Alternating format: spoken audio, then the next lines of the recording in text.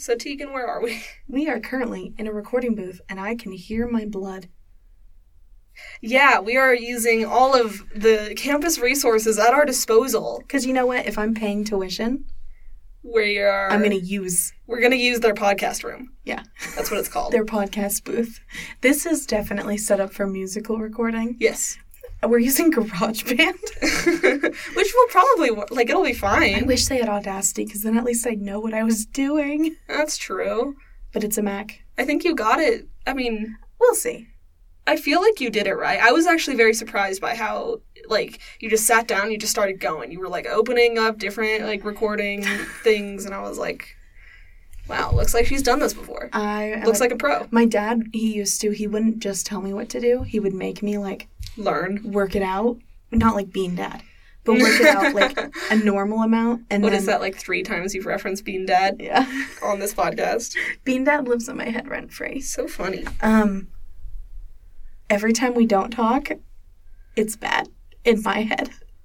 It's almost quiet enough where I can hear the blood pulsing. See, I can hear in my mine. ears. Yeah, it's pulsing in my ears. My voice sounds different to me. You know how normally voices sound the same when you're doing it, but the voice dead the sound waves they just deaden immediately. So it's a lot more resonant in my head. I don't know. It's also 8 a.m.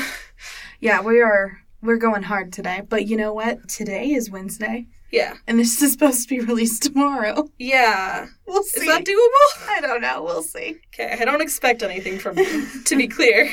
Anything, ever. No. You could live in a ditch, and I would be proud of you. Oh. Anyways. So, we watched The Green Knight. Yeah, we did. Which was a great movie. Yeah. I thought. I keep on thinking about it. That's cool. My Tumblr is filled with Dev Patel thirst posts. That's funny. I actually talked about my experience watching The Green Knight last night.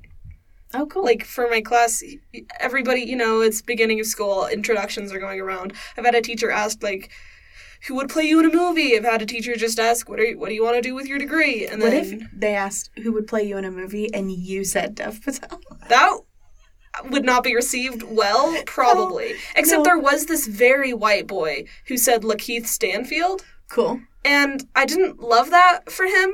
Everybody was like, ah, ha, ha, ha. But I was like, this isn't funny. Yeah, it's we're not there yet. And then there was a teacher who asked, last night the teacher asked, what was, the worst movie experience you've ever had?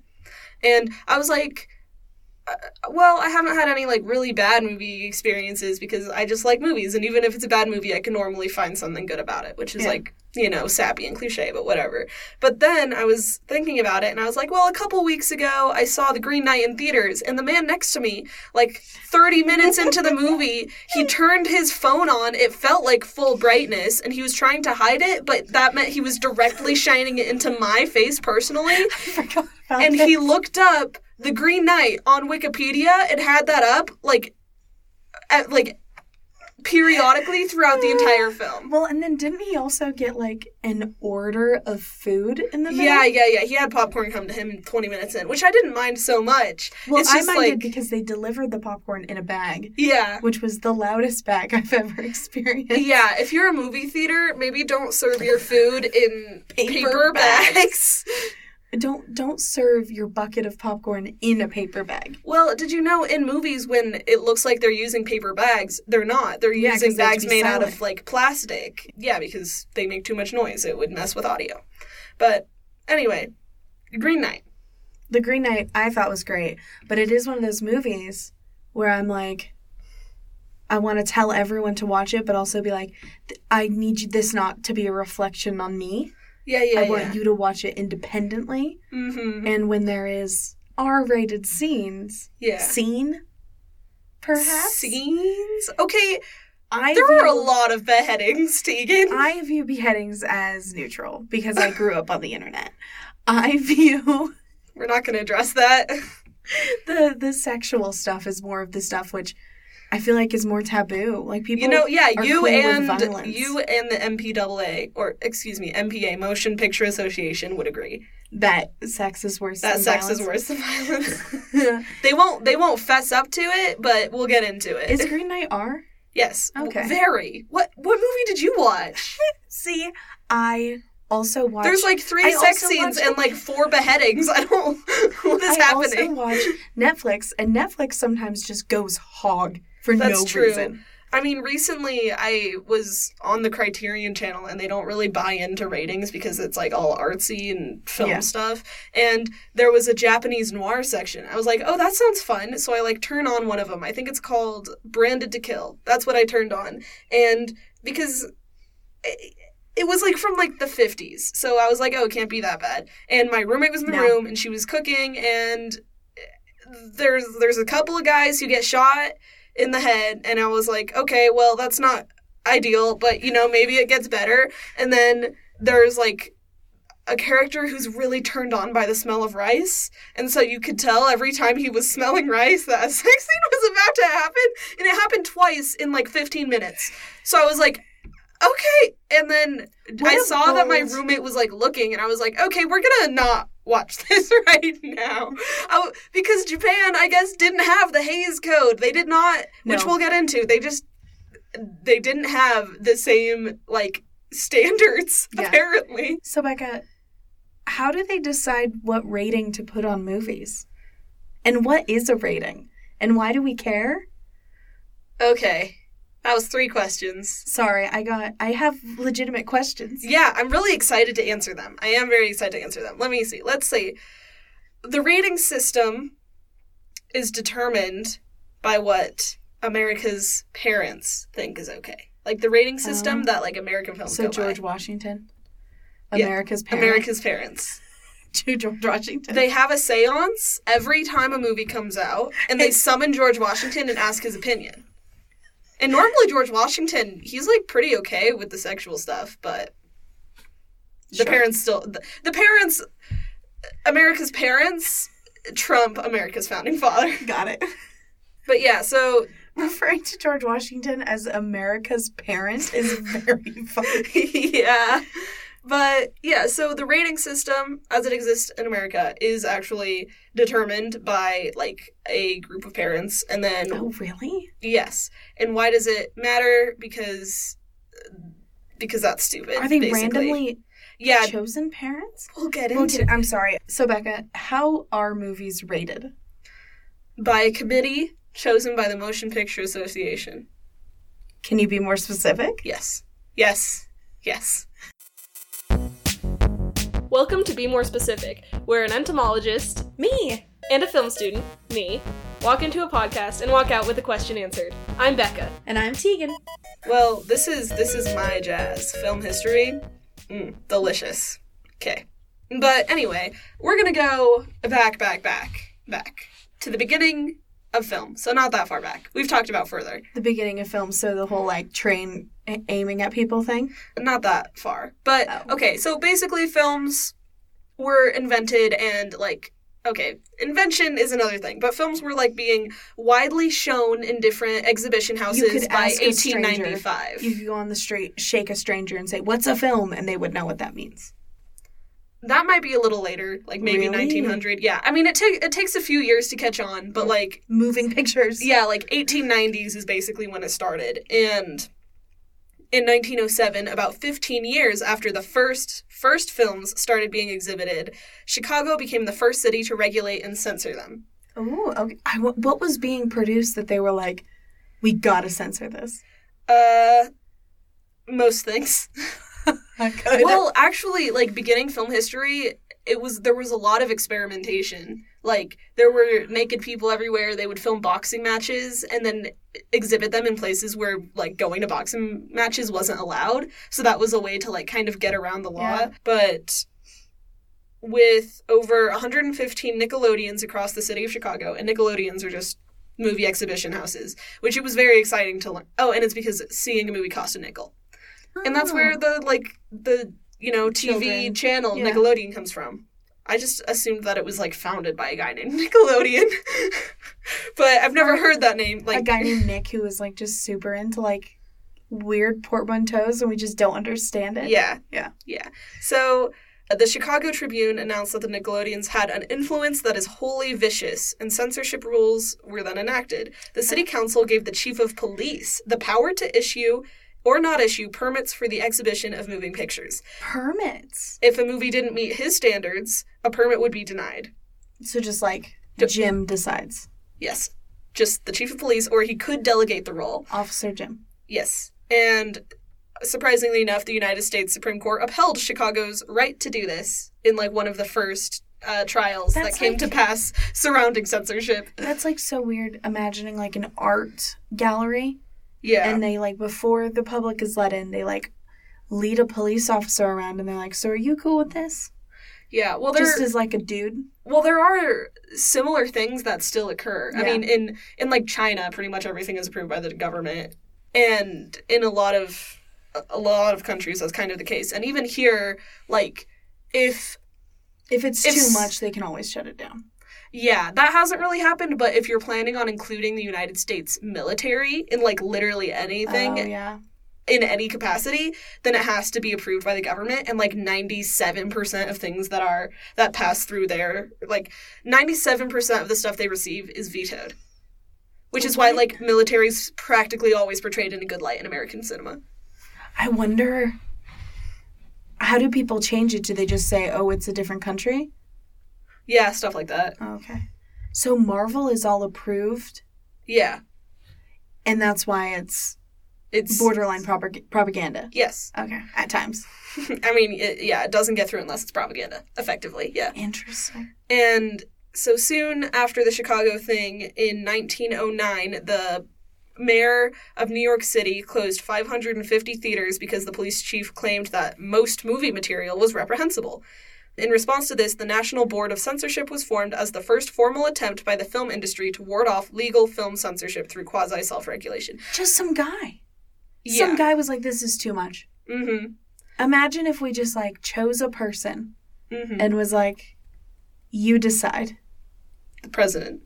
That's so weird. So, yeah, so, like, censorship was becoming an issue pretty quick, and in an attempt to, like, combat, like, all of this power in literally one person's hands, and in order to stop, like, the government from being in charge of the film industry, the film industry decided to self-censor. And this is the American film industry. This is all the American. We can get into, like, foreign a little bit, but every country has their own, like, unique film history, which is, like, interesting to talk about. But, like, as it stands, we're talking about American ratings. Okay. And it's also, like, probably more, like, political. Okay. Maybe not more, but it's very political.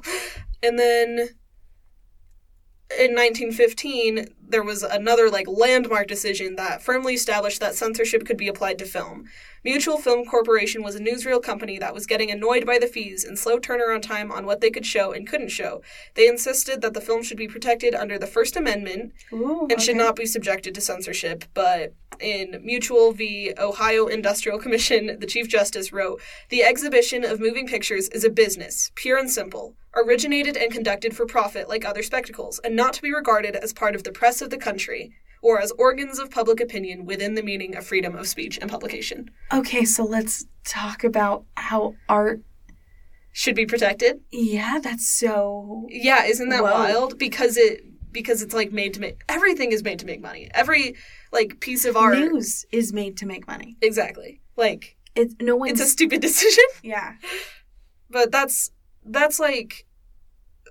I don't know, for the first, like, 30 to 40 years of film, it just wasn't really taken seriously as a creative endeavor because it was a spectacle. It was to make money, and there are certainly outliers, but just, like, the common like view of films was it wasn't super positive. Yeah. Well, they were lowbrow, right? It was lowbrow media. It was accessible to, like, the Shakespeare of their time. Like lowbrow. Oh yeah, populist yeah. Media it was too populist. It wasn't art. It was just fodder. There were multiple Supreme Court decisions that decided that films were not protected by freedom of speech. That is so. And I've heard people use freedom of speech as an argument for film before. Mm-hmm. So that's really...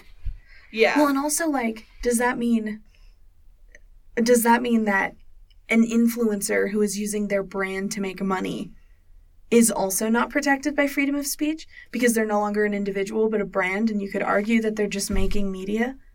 Yeah, I mean, under these rulings. Under the 1915 decision, probably, yeah. Cool. Has it been changed? Yes. We'll get into it. Not for spoilies or whatever. Yeah, well, I mean, we're still at the beginning, you know? We have 100 years to go. We'll go quicker, but... So, I don't know if you've heard of the Hays Code before. I've mentioned it before. So, with movies not being protected under the First Amendment, the industry kind of had to fend for itself to, like, protect film from government censorship. Yeah. They were like, okay, fine, like, we aren't protected by freedom of speech, but, like, in order for you not to stop us, then we'll just gatekeep ourselves, basically. Got it. And that is when the Motion Picture Producers and Distributors of America was formed. So that was 1922. They hired former Postmaster General and head of the Republican National Committee, William Hays, as the head. Oh, hence the name. Yeah, his job was supposed to be to lobby in Washington on behalf of the film industry, but he also helped form a list of commonly rejected themes, subjects, or occurrences that he asked movie studios to heed, called the Don't and Be Careful list.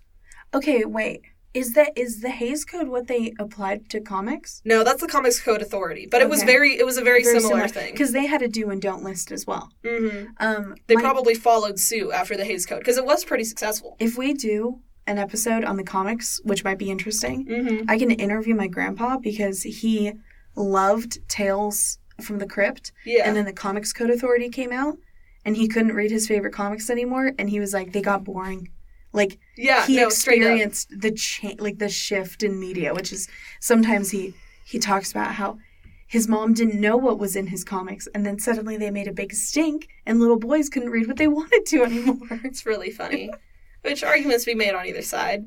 To be fair, that all it did was make it more, like, desirable. And more, like, insidious, almost. Yeah, well, that is just, like, a question of when you are implementing, like, these rules, by and large, like, the pushback for them is going to be even more aggressive than already was. Like, the media that comes out of the period might be even more, like, explicit than before because people are just trying to prove a point. Well, and that's what art is, right? Subversion? Yes. Sometimes.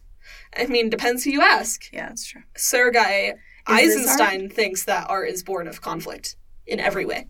Is this art? Is this art? Should we be punching each other? I think that the conflict... I don't know. The conflict is that our podcast is not successful. Kind of, yeah. And we're still doing it. Amazing. That is... Even though you're taking argument. How many credit hours? Not that many. How many? 15.5. That's not that many. How many's full-time? I was like 12. But I was talking... Okay, I'm not going to say this is the entire reason I'm taking 15.5. It is not. But I was just talking to, like, this girl in at work, and I was like, oh, I'm taking a lot of credits. And she was like, how many are you taking? And I was like, 15 and a half. And she was like, I'm taking 17 and a half. And I was like, okay.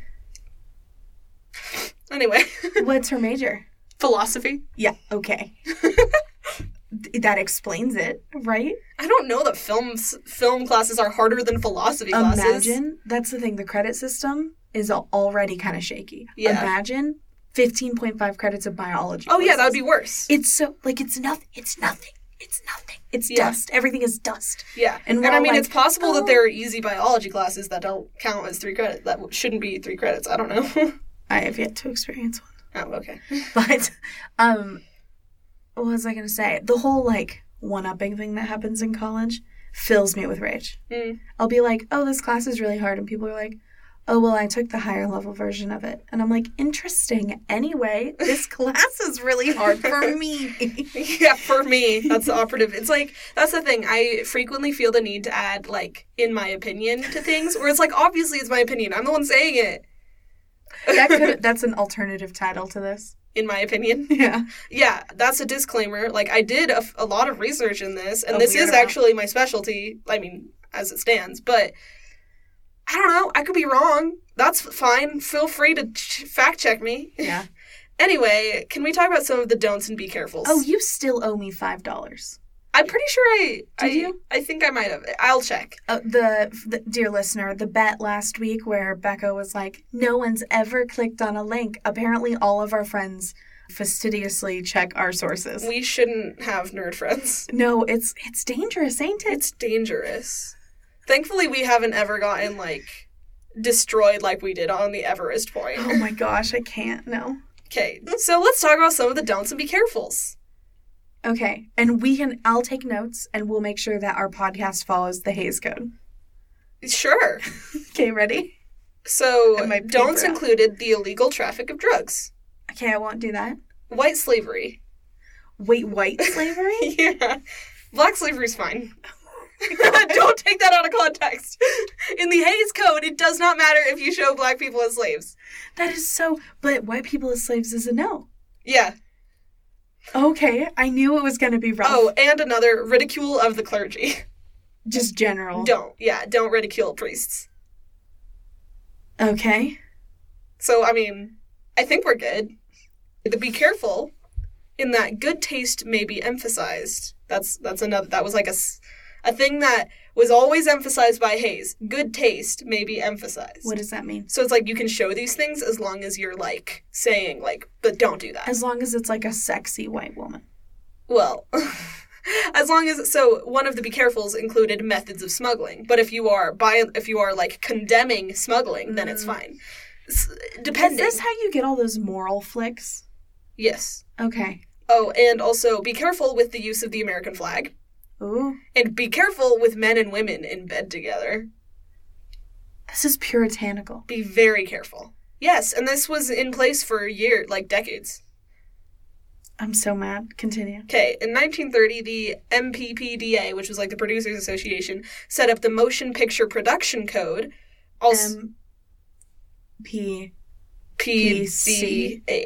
Code. You don't have to remember. Okay. Oh, wait. Oh, yeah, Motion Picture Production Code, which was the Hays Code. So, Okay. it wasn't a code at first. Hays was in power, and he was just saying to studios, like, hey, if you don't want to get, like, slapped by the government, don't, and be careful. They were like, we need guidelines. And they were like, okay, here's some. Mm-hmm. Okay. And they were, like, especially stringent. And it was it was unwritten rules everywhere. Yeah. And then the Hays Code was actually established, and it didn't really wield any power until it joined forces with, get it, the Legion of Decency, an organization created by the Catholic Church, dedicated to combating objectionable material. The Legion of Decency. Yes. We are Legion. And Of parentheses, of decency. from that point forward, the Producers Association would only approve films that had the Catholic Church's seal of approval. Well, yeah, because you can't ridicule clergy. Oh my gosh, our podcast doesn't pass the Hays Code because I'm currently ridiculing clergy. And so the Legion of Decency would also assign ratings to approve films. So this is like kind of one of the first like actual rating systems where they would watch a movie and then stamp it instead of just like generally say what isn't allowed. So, for instance, the original 1947 Miracle on 34th Street was given the dreaded B rating by the Catholic Legion due to the mother in the film being divorced. Wait, so, okay. The B rating announced that the Legion found it morally objectionable in part. So A is good. So I don't think that they would assign, like, A ratings to good things. They would just show what is bad. They wouldn't say what's good, they would say what's bad. And that's kind of how it still works. That is Isn't so it? interesting. It is. Okay, so wait, was a C just like morally reprehensible? Yeah, so B is morally objectionable in part. C was condemned by the Legion of Decency. There's two genders. Morally reprehensible in part, and then condemnation. Yep. Choose your path. And then they were later merged to become O for morally offensive. Ooh, so they were like, okay, in part is just as bad. Yeah. I would expect it to split the other way, but it's interesting that it... No, I mean, puritanical, you know? You're right. Just, if it's bad, it's bad. if it's bad, it's bad. It's like, no... It's good, except all for... sins are created equal. It's good, except for the bad parts. So, after 1934, all films exhibited in the industry's theater chains needed production code administration approval, which was, So Hays it's Code. not necessarily... The Catholic Legion wasn't necessarily blocking anyone, but it was limiting where they could be shown based on... based on what those theaters were. Yeah, well, there was also an issue where studios owned most theaters. Okay. So, like, if the studios were being, like, barred from making certain things by the Hays Code, then, like, yeah, the things that they would show in theaters would reflect that. So by 1940, Hays estimated that 98% of films distributed in the United States carried this seal of approval. Interesting. 98%. That's a lot. That's more than most. Yeah. So, like, in the code implementation, it began with scripts and, like, continued through production. You could practically sneak nothing in. Wow. Yeah. That's so... I wonder everything now would be objectionable, right? Probably, yeah. Any kind of relationship that has any kind of sexual undertone. Yeah. I mean, I'm sure that there are some, like, family films, but I feel like even Disney sometimes has, like, double entendres that would be considered too far. Well, even, like, A Dog's Purpose has kind of intense scenes of, like, distress, which might be enough for them to be like, no. But, you know, the Hays Code, it had a line to kind of straddle where it's like, conflict is necessary for films because, like, otherwise they're not entertaining. No. Otherwise it's literally just, like, a public service announcement. Which sounds like that's almost what the goal was. Yeah. Was for movies to be a commercial for, like, good, clean living. Yeah. And that's pretty much, like, how it was for a long time, and the way that they would just deal with inserting conflict in movies, it was like, so it was basically wrong could be shown provided that a film's conclusion had compensating moral values. So, like, basically, if, like, the bad guy has to always be punished. There can be no, like, subtle bad guys, practically. I'm thinking of all these movies where at the end it's very much... Like the end of the first Star Wars, where it's just so concretely like, look, good is rewarded, evil is punished. Like, it's so... Yeah, and Star Wars came out a fair bit later than all this stuff, but that is what you have as, like, examples... Exactly, it's referencing those older films. And, like, Star Wars is very, very much, like... Well, that's just classic hero's journey. Yeah. Like, everything kind of falls into place. And it's enjoyable to watch because of it. There are a lot of really enjoyable movies from this period. And most Westerns, right? Oh, yeah, absolutely most Westerns. Most noirs. Like, most movies. And there are ways to insert nuance, and there are ways to be visual interesting enough to be, like, ultimately, like, worthwhile and rewarding. Yeah. But it was just... Creators were crippled by these. By and large. Because Westerns are now almost defined by their, like, morality. So I wonder how. And then it was... How they would be defined if there wasn't. Yeah, and it was the late 40s and 50s where there was a Hollywood antitrust case which declared it was illegal for studios to own the theaters as well. Because it's a monopoly. You're controlling what people watch, and that's too close to the government for the government's taste. Well, we want the government to do it. Yes, exactly. Yeah. So that pried the door open, and it meant that exhibitors could pick and choose what movies they wanted to show.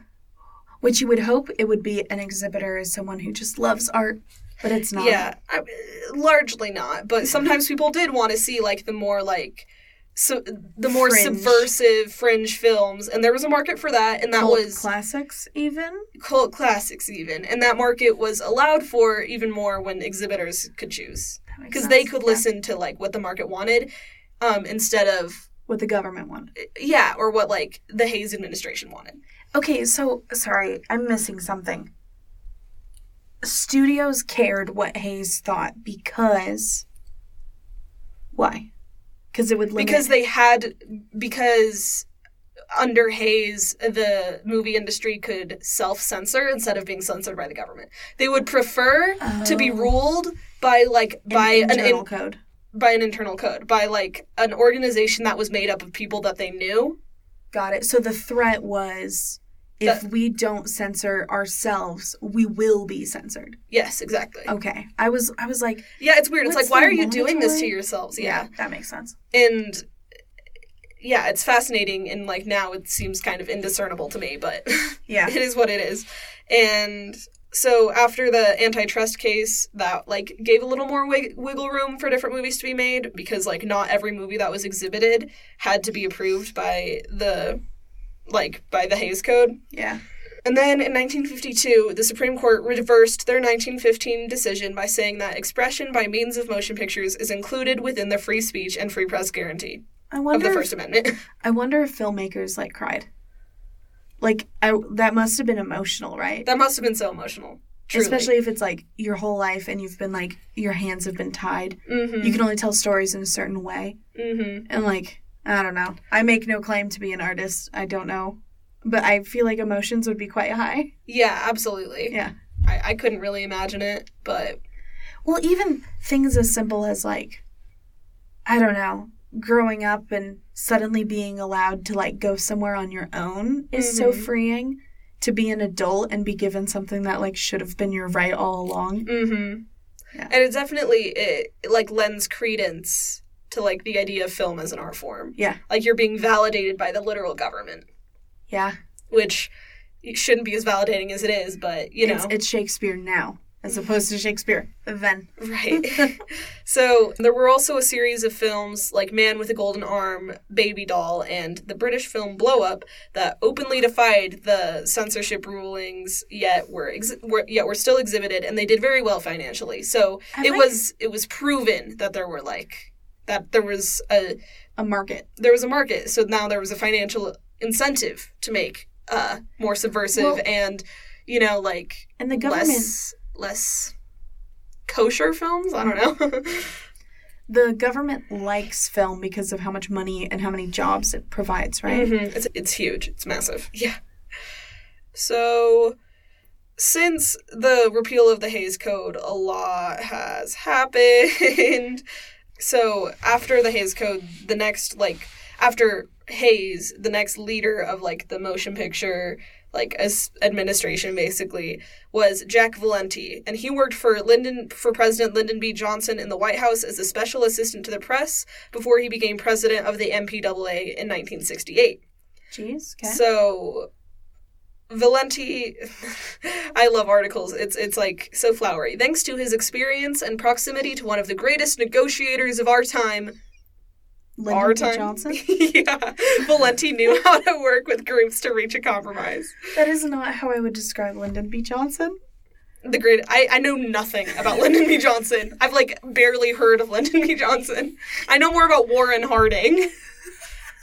So Jack Valenti, he was a pretty cool guy. He took over from Hays, and he kind of got rid of the Hays Code. Like, 1968 was, like, the end of the Hays Code, the production code as we knew it then, and he instituted a voluntary movie rating system because, as he put it, the Hays Code had the odious smell of censorship. Because that's what it was. It was censorship. Yeah. It's like, oh, this fish smells really fishy. Yeah. Well, it's like, is it really censorship if it's not the government doing it, basically? It's like the government is the only one who has the power to censor. False. Technically. Well, that's probably how they thought about it, so they thought they were doing a real good thing when they came up with the Hays Code. That's really interesting. So, from 1968 to 1970, the ratings were G for general audience, M for mature audience, R for restricted, under 17 were admitted if accompanied, and X, not admitted if under 17.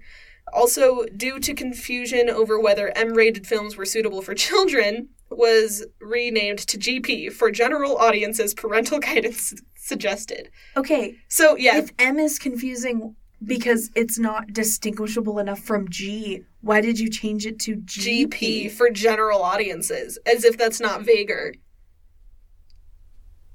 I'm stunned. I'm having a hard time. Yeah, and then in 1971, they added the content advisory, some material not generally suitable for pre-teenagers. And then on February... Define pre-teenager. And then in 1972, GP was revised to PG. I know that one. So rather than being for, like, general audience, it was... Okay, so G is for... parental guidance. G is for widow babies. Yeah. And PG is for, like... Slightly like less toddlers? Baby. Mm-hmm. Okay. And PG-13 still doesn't exist yet. It goes PG to R. Imagine, like, what things would be R. Well, like, that was the If thing. that was it. How it works for most 70s movies. Yeah. I'd watch, like, Caddyshack, and I'm like, oh, it's just PG. And no, it's not. There's, like, a fair amount of nudity and, like, a lot of profanity. I hated that movie. That's your hot take? You hate Caddyshack? I really don't like Caddyshack. That's fair. I also, just Chevy Chase has never been funny. Ever. Yeah, I get what you mean. That's he's my hot funny in take. Community because he's playing a caricature of himself. Yeah. Anyway, as for the X rating... He's not a good guy. No. Yeah. Yeah. As for the X rating, it wasn't synonymous with pornography until the 70s. At first, it simply meant that no one under 17 would be admitted to the movie, but the MPAA never trademarked the X rating, and it was hijacked by the porn industry as a means to hype up their material. So they would add several X's to imply that their films were more risque. Like, this isn't just X, this is triple X. That's why there's, like, Quad X babes. Yeah. Okay. And so there were several movies that were given X ratings when first released before it became strongly associated with pornography, including A Clockwork Orange, The Evil Dead, and Midnight Cowboy. So, I mean, those are all, like, hard R's, but... Yeah. Like, X is...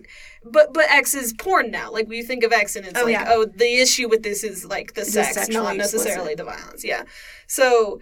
There's even... I wish there was a difference between R for, like, this is kind of scary. Like, Candyman R versus, like, I don't know, something that's just, like, Human Centipede R. Yeah, well, we'll get into it. There's so many R's yeah. that are just not really distinguished from each other. But we have so many subdivisions in the general audience. Yeah, but because of the confusion with, like, the porn industry... For the children. For the children. For the children.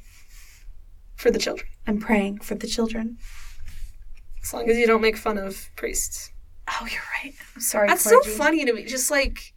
A protected How many class? jokes are there and have there always been about, like, a priest and a rabbi walk into a bar? You know, it's just... You can't even say that in a Hays Code picture. In 1990, the Pornography Association ultimately gave rise to the MPAA abandoning the X rating in favor of a new NC-17 rating. Okay. So NC-17, yeah. I don't think I've ever gone to a movie theater and seen... An NC-17 film. Well, I've never, like, watched one, but I don't think I've ever seen it one. be, like, released in theaters. Yeah. It's... Because it's not profitable. It's not profitable. And I have, like, a little section on that, too. But... So that's just interesting. That's kind of... Oh, the history of ratings. But as for PG-13, Steven Spielberg was the person who helped make that rating. When Jaws was released in 1977, it was rated PG, despite the violence being too much for young kids, but of course not enough that it needed an R rating.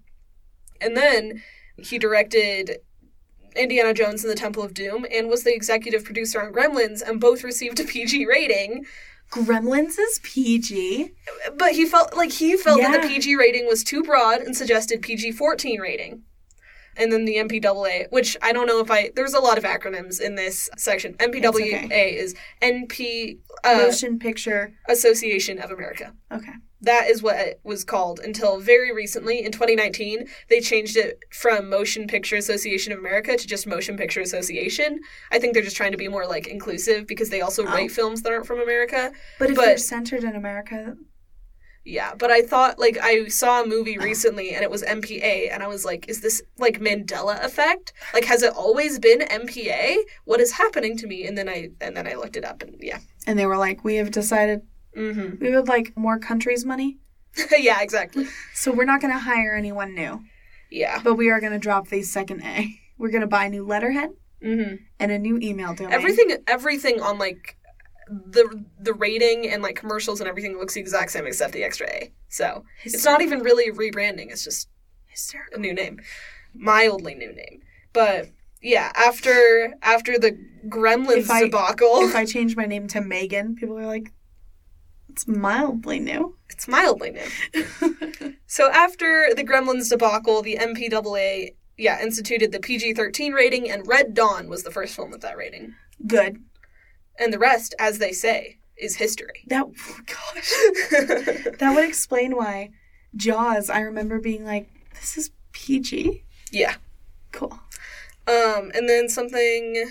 There's a lot There's of movies that shouldn't be PG by today's standards, but it's because PG-13 literally didn't exist. Yeah. It's like... There's no, like, retroactive way to... I mean, no. I mean... There's not really a process for it. I like... People don't bother. You just, like, look up Common Sense Media and figure it out. I like Common Sense Media and Kids in Mind if I'm trying to decide, like, if something's appropriate for, like, the types of friends I'm showing it to. Yeah. Or even to check for triggers, because there's times where I'm like, I don't feel like watching something with assault today. Yeah. Fair. Yeah, Common Sense Media, I have, like, I don't know, the organization, it feels kind of puritanical, but it's, like, a helpful resource. I'll also just do, like, IMDb, and it'll say what's, like, things that are potentially objectionable, and sometimes IMDb, like, goes crazy with it, and, like... Well, I'm okay with databases. Yeah. As long as they're not actively censoring the media. And so, like, Common Sense Media has a thing where it's, like, this movie's bad, like, is... I wish it, it has a little blurb about, like, what's wrong with the movie, and if it didn't have that, then I would be, like, no issues at all. Yeah. But instead they're, like... And they also rate, like... Kids in Mind does something interesting. Yeah. Which every single movie, even if it's, like... I looked up Human Centipede on there once just to see how bad it was. At the bottom, it was, like, things to talk to your kids about. And it lists, like, you might want to have a conversation about, like, consent. The last, like... I don't know, maybe even the last, like, 75 years of the rating system, it's been all about, like, parental guidance. It's all about the parents. It's about what parents decide to expose their children to. And that I have mixed feelings about because, like... Sometimes I don't know, it's just, sometimes parents mixed feelings about any population where there's so much diversity, and, like, some parents are going to have issues that are probably not healthy for their children to Well, and some parents let their kids watch anything, which is just as bad. Exactly. Yeah. So I just do find it interesting that it's not really unbiased in that, like, this is rated R because these are the things that are in it. It's rated R because kids shouldn't watch it, whatever that means. I find it interesting that we expect movies to do the entire dialogue. Yeah. As opposed to you watch a movie and then you complete the conversation. Mm-hmm. But there's so much... Hays Code was art is meant to be thought-provoking, and, like, the Hays Code and, like, a lot of... They don't allow for thought. Yeah, they want it to be a cut and dry, like, moral... Mm-hmm. A fable. Fable, yeah, exactly. And then something that I just thought was interesting. In 2007, the MPAA announced that depictions of cigarette smoking would be considered in a film's rating. Interesting. So, yeah, Hays Code, by today's standards, a lot of those movies would probably be PG-13 just because of how much every character smokes. Weird, yeah. So that's something. And there's a couple of, like, Studio Ghibli movies that are PG-13 just because characters smoke, which is funny. Huh. It's funny, too, because Studio Ghibli, you kind of assume they're, like, smoking the concept of magic. You know what I mean? Yeah. I don't look at them and I'm like, oh, that's tobacco. Like, oh, that's something that I should do now. No, it's like, oh, the old witch has magic powers. Ooh. Period. End of thought. Yeah, I mean, I always thought smoking looked cool, but... Yeah, and it's also... It is interesting that, like, smoking... is always associated with it's almost like a remnant of the Hays Code where it's like if a character does something like it needs to be clearly like morally reprehensible, where like in most movies now it's the villains who smoke. Yeah. Cruella de Vil first comes to mind. Like it's synonymous with evil.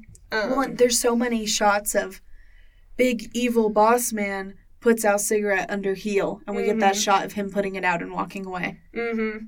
If I had a nickel for every time I've seen that shot, usually on gravel. Yeah. Yeah. I really like the crunch of the heel on the gravel. It's very good. Nice. Yeah. So... I'm always like, is it fully put out? What if there's dry shrubbery?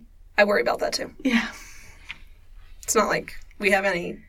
What if there was an OCD rating? It was like, the number of intrusive thoughts this movie will give you. Well, everybody's different in that regard. I just created a blog where it's like the number of intrusive thoughts this movie gave me. If it's over 10, it's like an F rating.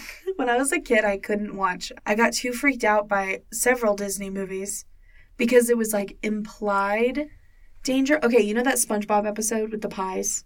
Maybe. And the pies are bombs. Maybe. And then Squidward keeps trying to eat the pie that's a Uh-huh. bomb. That, the amount of anxiety through the roof. Well, that's that would not be G. It would probably be PG because it's like danger. That's basically. Well, and it's like it's a 15-minute episode that they do not let up the like tension. It's so The suspense. stressful. That's so funny. SpongeBob is interesting. I wonder.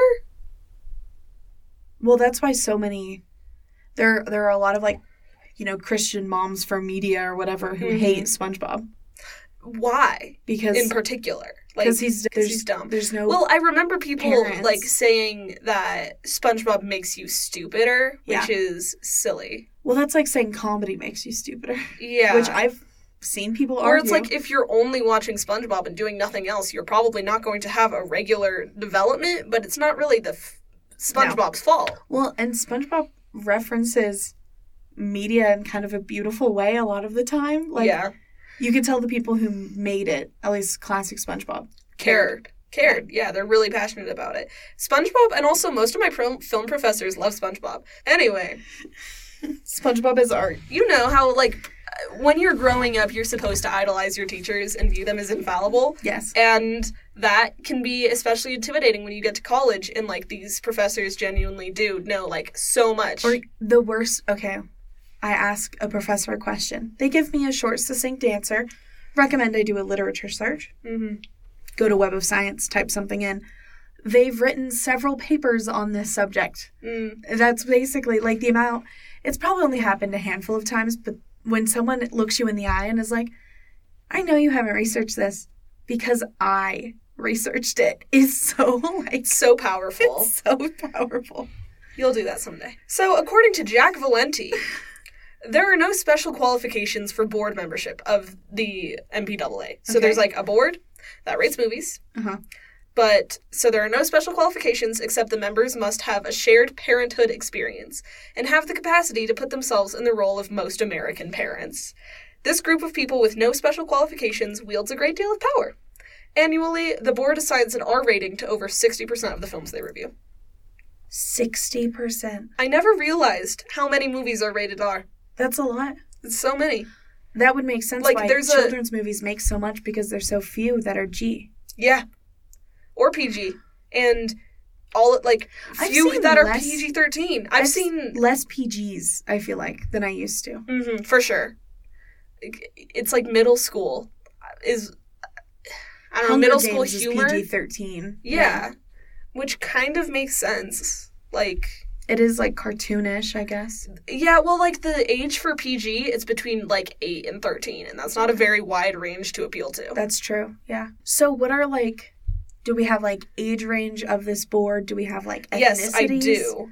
Ish. So, Okay. there are currently 5 moms and 4 dads. That's it? Yes, it's 9 people.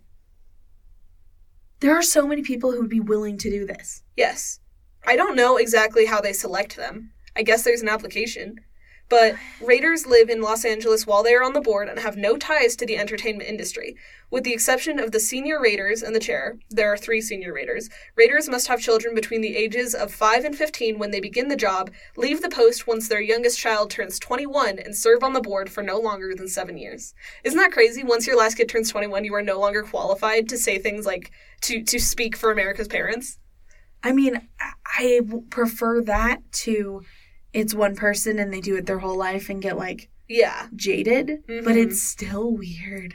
It is super weird. And Do they get paid? I believe so. Okay. Are they all, like... White? I don't think they're all white. They didn't Okay. say the exact races, but ethnicities. Well, no, they didn't say the exact races, which usually means they don't. Well, they'd say like diverse and like a couple and like Huh.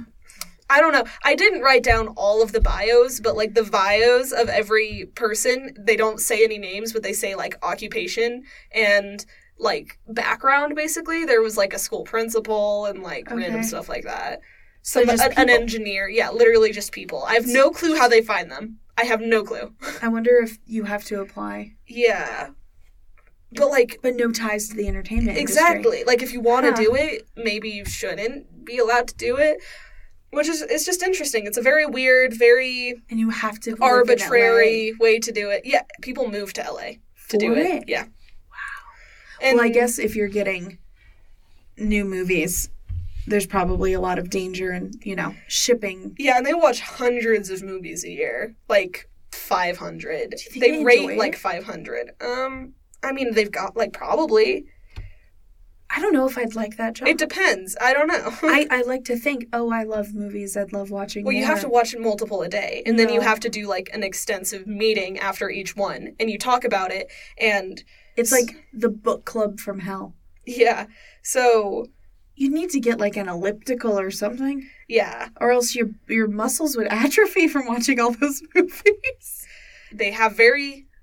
vague guidelines, but they do say a couple on the website that I'll talk about. So, snippets of language that go beyond polite conversation are permitted in G-rated films, but no stronger words are present. Profanity may be present in PG-rated films, and use of one of the harsher, sexually derived words as an expletive will initially incur at least a PG-13 rating. So if it's used in a sexual context. Multiple occurrences will usually incur an R rating, as will the usage of such an expletive in a sexual context. Nevertheless, the ratings board may still award a PG-13 rating passed by a 2/3 majority if they believe the language is justified by the context or the manner in which the words are used. So it is possible for a PG-13 movie to have more than 2, F-bombs. Okay. There are several exceptional cases in which PG-13 rated films contain multiple occurrences of the F word. Adventures in Babysitting, where the word is used twice in the same scene. The Hip Hop Project, which has 17 uses. And Gunner Palace, a documentary of soldiers in the Second Gulf War, which has 42 uses of the word, with 2 used sexually. That's one of those, I bet you that's one of those where they were like, this is important. This is important enough. Why is Schindler's List not? PG-13? Yeah. I mean... It's possible that, the documentary of soldiers in the Gulf War, doesn't even have a lot of violence. And it's additive. It adds up to something, greater. And if it's just swearing, I could potentially see where they're like, oh, this is important enough to justify the swearing. Whereas Schindler's List has a lot of, graphic imagery. That's true. I've just, in Though it is very important, and oftentimes, they show it in high school and things. And you'll have to get permission. But, I think it's treated as if it's... too important to be R-rated, basically. So, they also have statistics that they seem really proud of on the website. 95% say they agree either strongly or somewhat that the ratings are helpful tools. Either. Strongly or somewhat. They lump those in. Which means together. Strongly is probably 60. I bet you anything. Strongly is 59%, and somewhat is 36%. That was a crazy good, estimation. Well, because I was it's a majority, so that they feel better lumping them together. Yeah. But it's not everyone. Yeah, and then 95% also agree that rating descriptors are helpful tools. So 60% agree strongly, 35% somewhat. Who's the, one person? Wait, because this is 60% of the 9 people, right? No, this is just oh, okay. This is a census. Yeah. I was 60% of 9 people? What is that? What does that mean? Yeah, no. So they hang their hat on these statistics by saying that parents think this is helpful. But, the sticky issue is... Where are they getting these statistics? Well, there's that, but also, there's nothing to compare it to. And also... if there were nothing, yes, nothing would be less helpful than these. Well, and also, parents aren't the only ones who utilize rating systems. Yeah, that is also... So we'll get into a bunch of the controversies because... Okay, sorry. I have feelings about this. Yes. So an original member of this, board, Stephen Farber, said that much of the classification of movies was actually one with an eye to what disturbs adults. G-rated movies were not necessarily those most suitable for children. They were the ones the board considered least likely to offend adults. Yeah, well, because it's for parents, it's not for kids. Mm-hmm. Huh. And then... 4 times as many films received an NC-17 rating for sex as they did for violence, according to the MPA's own website. And there's a bias against homosexual content compared to heterosexual content. Filmmaker Darren Stein insists that his tame comedy GBF, which features multiple same-sex kisses but no intercourse, strong language, violence, or nudity, it had none of those things. It was rated R for being gay. That's what he says. which is kind of true, as far as I can tell. Does GBF stand for Gay Best Friend? I believe so. Okay. Tame teen comedy, so. And then there's also another criticism. Well, there's also, like, Hunchback of Notre Dame is rated G. Yeah. It shouldn't be. It should be PG. Mm-hmm. But I think the reason why it's G is because they put in so much child humor that I can see an adult watching it. Intended audience, how much does that play into it? Exactly. Death of the author, all that. Yeah. So then there's another criticism that major studios' releases receive more lenient treatment than independent films. Oh, for sure. The independent film Saints and Soldiers, which contains no nudity and almost no sex and very little profanity and a minimum of violence, was said to have been rated R for a single clip where a main character is shot and killed. And they had to modify that scene to receive a PG-13 rating. And there is a process where you can, like, resubmit and you can, like, or you can challenge, basically, a rating that the organization has given you, but it's really expensive, it takes a really long time, and there's no guarantees. Wow. So that's an issue. So if something's unrated, it means they didn't watch it. It means they didn't watch it, because also you have to pay to get a rating. I was going to say, so unrated, and to me, has always meant explicit, but that's not true. No, it just means it's often independent films that just didn't want to spend half their budget. And, I mean, it's not that much money in the grant. Like, they are very cryptic about it on the website, and they say that it's, like, basically proportional to, like, the budget of the film, but it's normally somewhere between... So, like, for a tiny, tiny film, it can be, like, $750. And for a really big film, it goes up to, like, $25,000. But most hang out, like, I don't know, a $20 million film is probably, like, $8,000 or something. Jeez. So, but it's still expensive. Like, it's not nothing, and it's not worth it to a lot of people. But also, if you want to get in movie theaters, you practically, like, you have to get rated. Yeah. Just effectively, yeah. But many critics of this system, both conservative and liberal, would like to see the MPA ratings unveiled and the standards made public. Yeah. The MPA has consistently cited nationwide scientific polls which show that parents find the ratings useful, so then they have no, like... desire to change. No desire, no objective to change. Because they're only serving one population. Mm-hmm. And we're all... So everybody is, like, the Hollywood is kind of at the whim of, like... kind of an antiquated rating system still. Like, there are all these controversies and all these problems, and practically everybody in Hollywood has an issue with the rating system. Most people will say, I understand why it exists, and it's good that we have a rating system. But maybe a different one. But the one we have is so flawed, because it is determined entirely by what adults find objectionable. It is heavily skewed towards, like, sex being, like, worse than violence. And I read, like, a whole scientific study about this. Well, it's probably also, I mean, if you just have 9 people... Yeah. Then you're going to have all of their backgrounds, and I'm guessing they don't have diverse religions. Yeah. I'm guessing they probably aren't. They're probably not an actual representation of America. They're a representation of people who are able to move to LA for a job. Yeah. You know what I mean? Yeah. 100%. And I did not realize it was only 9 people, let alone 9 parents. 9? Also, wait, so is there 5 women and 4 men? Is that what it is? Mm-hmm. So they're like, oh, moms are more important? Mm-hmm. That's also, like, a problem. Yeah. They can't have 10 because then they'd die. Mm-hmm.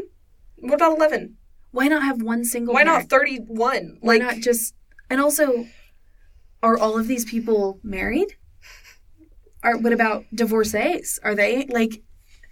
You can't have a representative sample of as big of a population as America is with 9 people. Yeah, no, it's extremely antiquated. I thought it would be a board, but like a big board. You know, my like the Academy. Is angry. I thought it would be like the Academy of Arts and Sciences, which is full of largely qualified people who, like, determine how good a movie is, which is still flawed because movies are art, but, like, at least it's a lot of people. Yeah.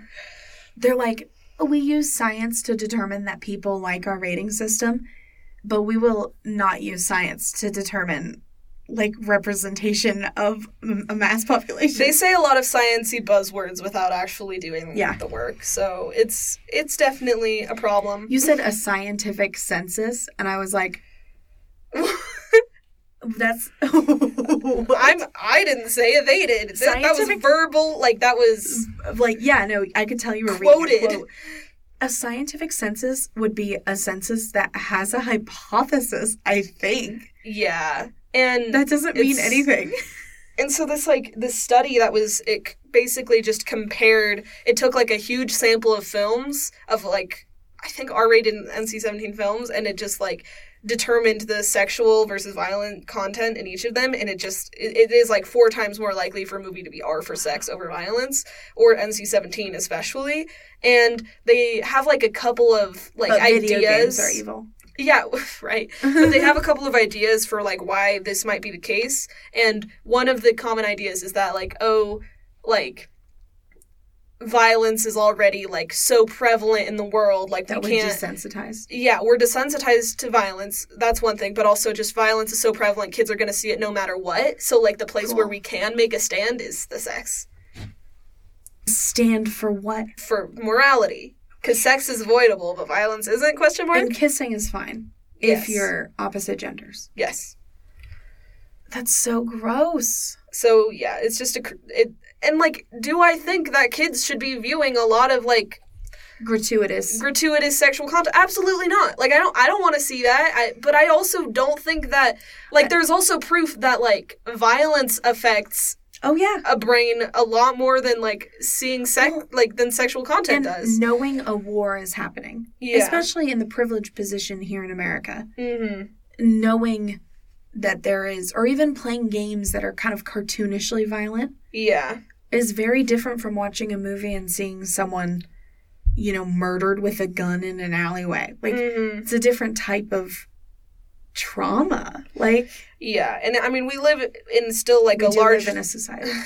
Yeah, but America especially, there is just, like, we've all been affected by, like, the Yeah. puritanical roots, just straight up. Like, Yeah. we're still... I don't know. I don't want to seem like some, like, crazy Korean- liberal who thinks that we should just all be, like, exposed to everything all the time. But it's just... Well, it's also not having, okay, so you have G, PG, PG-13, R. 4 categories, Mhm. and 3 of those mean children might be able to watch them. Yeah. That's insane. At least I feel like if you wanted it to be equitable, if you wanted this to actually be a rating system that could be used by all Yeah. and not just parents, Yeah. you would have like you would have G, PG, PG-13, and then you would have 3 versions of R. Mm-hmm. But instead, Or, like, yeah, R for violence, R Also- for language, R for sexual content. to assume morality exists on a sliding scale. Yeah. Well, it's just, what's the difference between, like, art and pornography? And it's like, you know it when you see it. That's the whole That's rating nothing. system of America. You'll wow. know. Wow. Or specifically, these 9 parents will know. And they will be able to decide for everybody. And we trust them. And we trust them. I would never question our 9 parent leaders. It's silly. I understand the need for a rating system. I think the one we have is very, very flawed. And I think that there's evidence to suggest so. And they have a chokehold on the... Oh, yeah. 1,000,000%. Huh. Like, the Hays Code it's basically just been updated, Like, Yeah. there are more things that are being shown and made, but it's also just, like, what is seen by actual people is still determined by this, like, by this Hollywood committee. And, Yeah. like, I think most other countries have more faith in, like, children than America does. Yeah, no, Like, children, it's possible for them to be discerning. I mean, at a certain age, right? Well, like, it's weird. There is a certain age, and it really depends on the child. I don't, like... You are more sensitive. I am more sensitive to certain things. Like, Yeah. I have such... Like, I can't do violence even Which now. is fine. But, like, there are some... But I could also, like, I could see complicated, like, situations and, like, be fine. I don't know. It's really just there's so much variability in a kid because, like, my little sister Jenny, I freak out every time she watches, like, a certain movie that I couldn't personally handle, but, like, she's just on a different wavelength. It's just different. And it's not like, oh, you're morally better. No. Well, and even the difference between us, stuff that bothers me and stuff that bothers you are very different. Very different. And that's okay. That's why I like the whole, like we talked about, Common Sense Media, where it basically gives you the guidelines. Exactly what's in it. Or even a rating system that was just like violence, nudity, profanity, Yeah. and then you And just for have a while, scores for all each. we had was PG, PG-13, and R. And since I think it was in the 90s or 2000s where they did add like a box that says like what it's, you know, PG-13 for violence or for like nudity, whatever it is. Whatever it is. It can be worse. Yeah. The TV rating system is a whole other thing. Yeah. There's a different association that deals with TV. And it's more associated with the network, right? It's more associated with the network, and also like what can be shown on like public access television is very, and that I guess must be like determined by the government. I didn't get super into TV, but hey, maybe if people want it, we could do a TV episode. It is so weird to me that we coddle our children in this way, but force kindergarteners to do active shooter drills. Yeah. You can't tell me that dichotomy isn't messing with their minds. Well, it's the same people who are screaming that we're exposing children to too much who are like, we should have guns. Yeah. It's baffling. It is baffling. What an adult decides a child. Because kids will tell you, too. Like, I don't want to subject a child, but maybe we could have, like... I mean, they do focus groups for shows, for movies and stuff. Yeah, and okay, so we talked a little bit about international stuff, but there are a couple of things that I find especially interesting. Okay. So there are specific factors that decide, like, a rating, and, like, that varies from country to country. So in countries such as the U.S., films with strong sexual content tend to be restricted to older viewers, though those same films are very often considered suitable for all ages in countries such as France and Germany. Yeah, well, they're more open with sex. Yeah, just straight up. Culturally. And then films with violent content, which would be rated leniently in the US and Australia, are often subject to high ratings and sometimes even censorships in countries such as Germany and Finland. And, like, the historical context in which films are set also, like, plays a big part. So... Well, Germany is serious. In Germany, films depicting explicit war violence in a real war context, like especially the Second World War, are handled more leniently than the films with purely fictional settings, because it's like it's so endemic to like their cultural history now it's important. Exactly. Well, and they also were, the whole world was mad at Germany for so long that I feel like now they're like, they're going to be so upfront with our history that it's going to make all of you uncomfortable. Mm-hmm. Yeah. And then there are, like, I recommend looking at the Wikipedia page for, like, international rating system. There's, like, on Wikipedia, there's this whole graph that it has, like, overlaps and things, because sometimes the difference between, like, there's a PG-13 versus a PG-14 or 15, and, like, it's just crazy and interesting to see, like, what different countries will accept. And something I find interesting is that even now, like, things that are set in, like, a fictional universe are, like, that's just a consideration. If it's in a fantasy setting, violence might be more acceptable than if it were in a real-world setting. Fantasy violence is the whole thing. Yeah. And then even still, like, the idea of certain things being associated with, like, an antagonist versus protagonist it's another consideration that still exists. And I feel like... morally gray characters are not accepted by the parents. Yeah. Exactly. That's so or it feels like, hasn't society moved past the need for such, like, stringent laws and ideals when it comes to film art? But and the answer might be no. Well, society doesn't seem to think so. No. 95% of society. Yeah. Right. Yeah. Well, like, more like 59% of society. Yeah. So, anyway, that's what I have for you. Thank you. Normally we do an ending, but you gotta go to class. I do gotta go to class. But I hope you liked it. I enjoyed talking to you. I hope you liked my diatribe about the history of film and ratings. I enjoyed talking with you this beautiful Wednesday morning.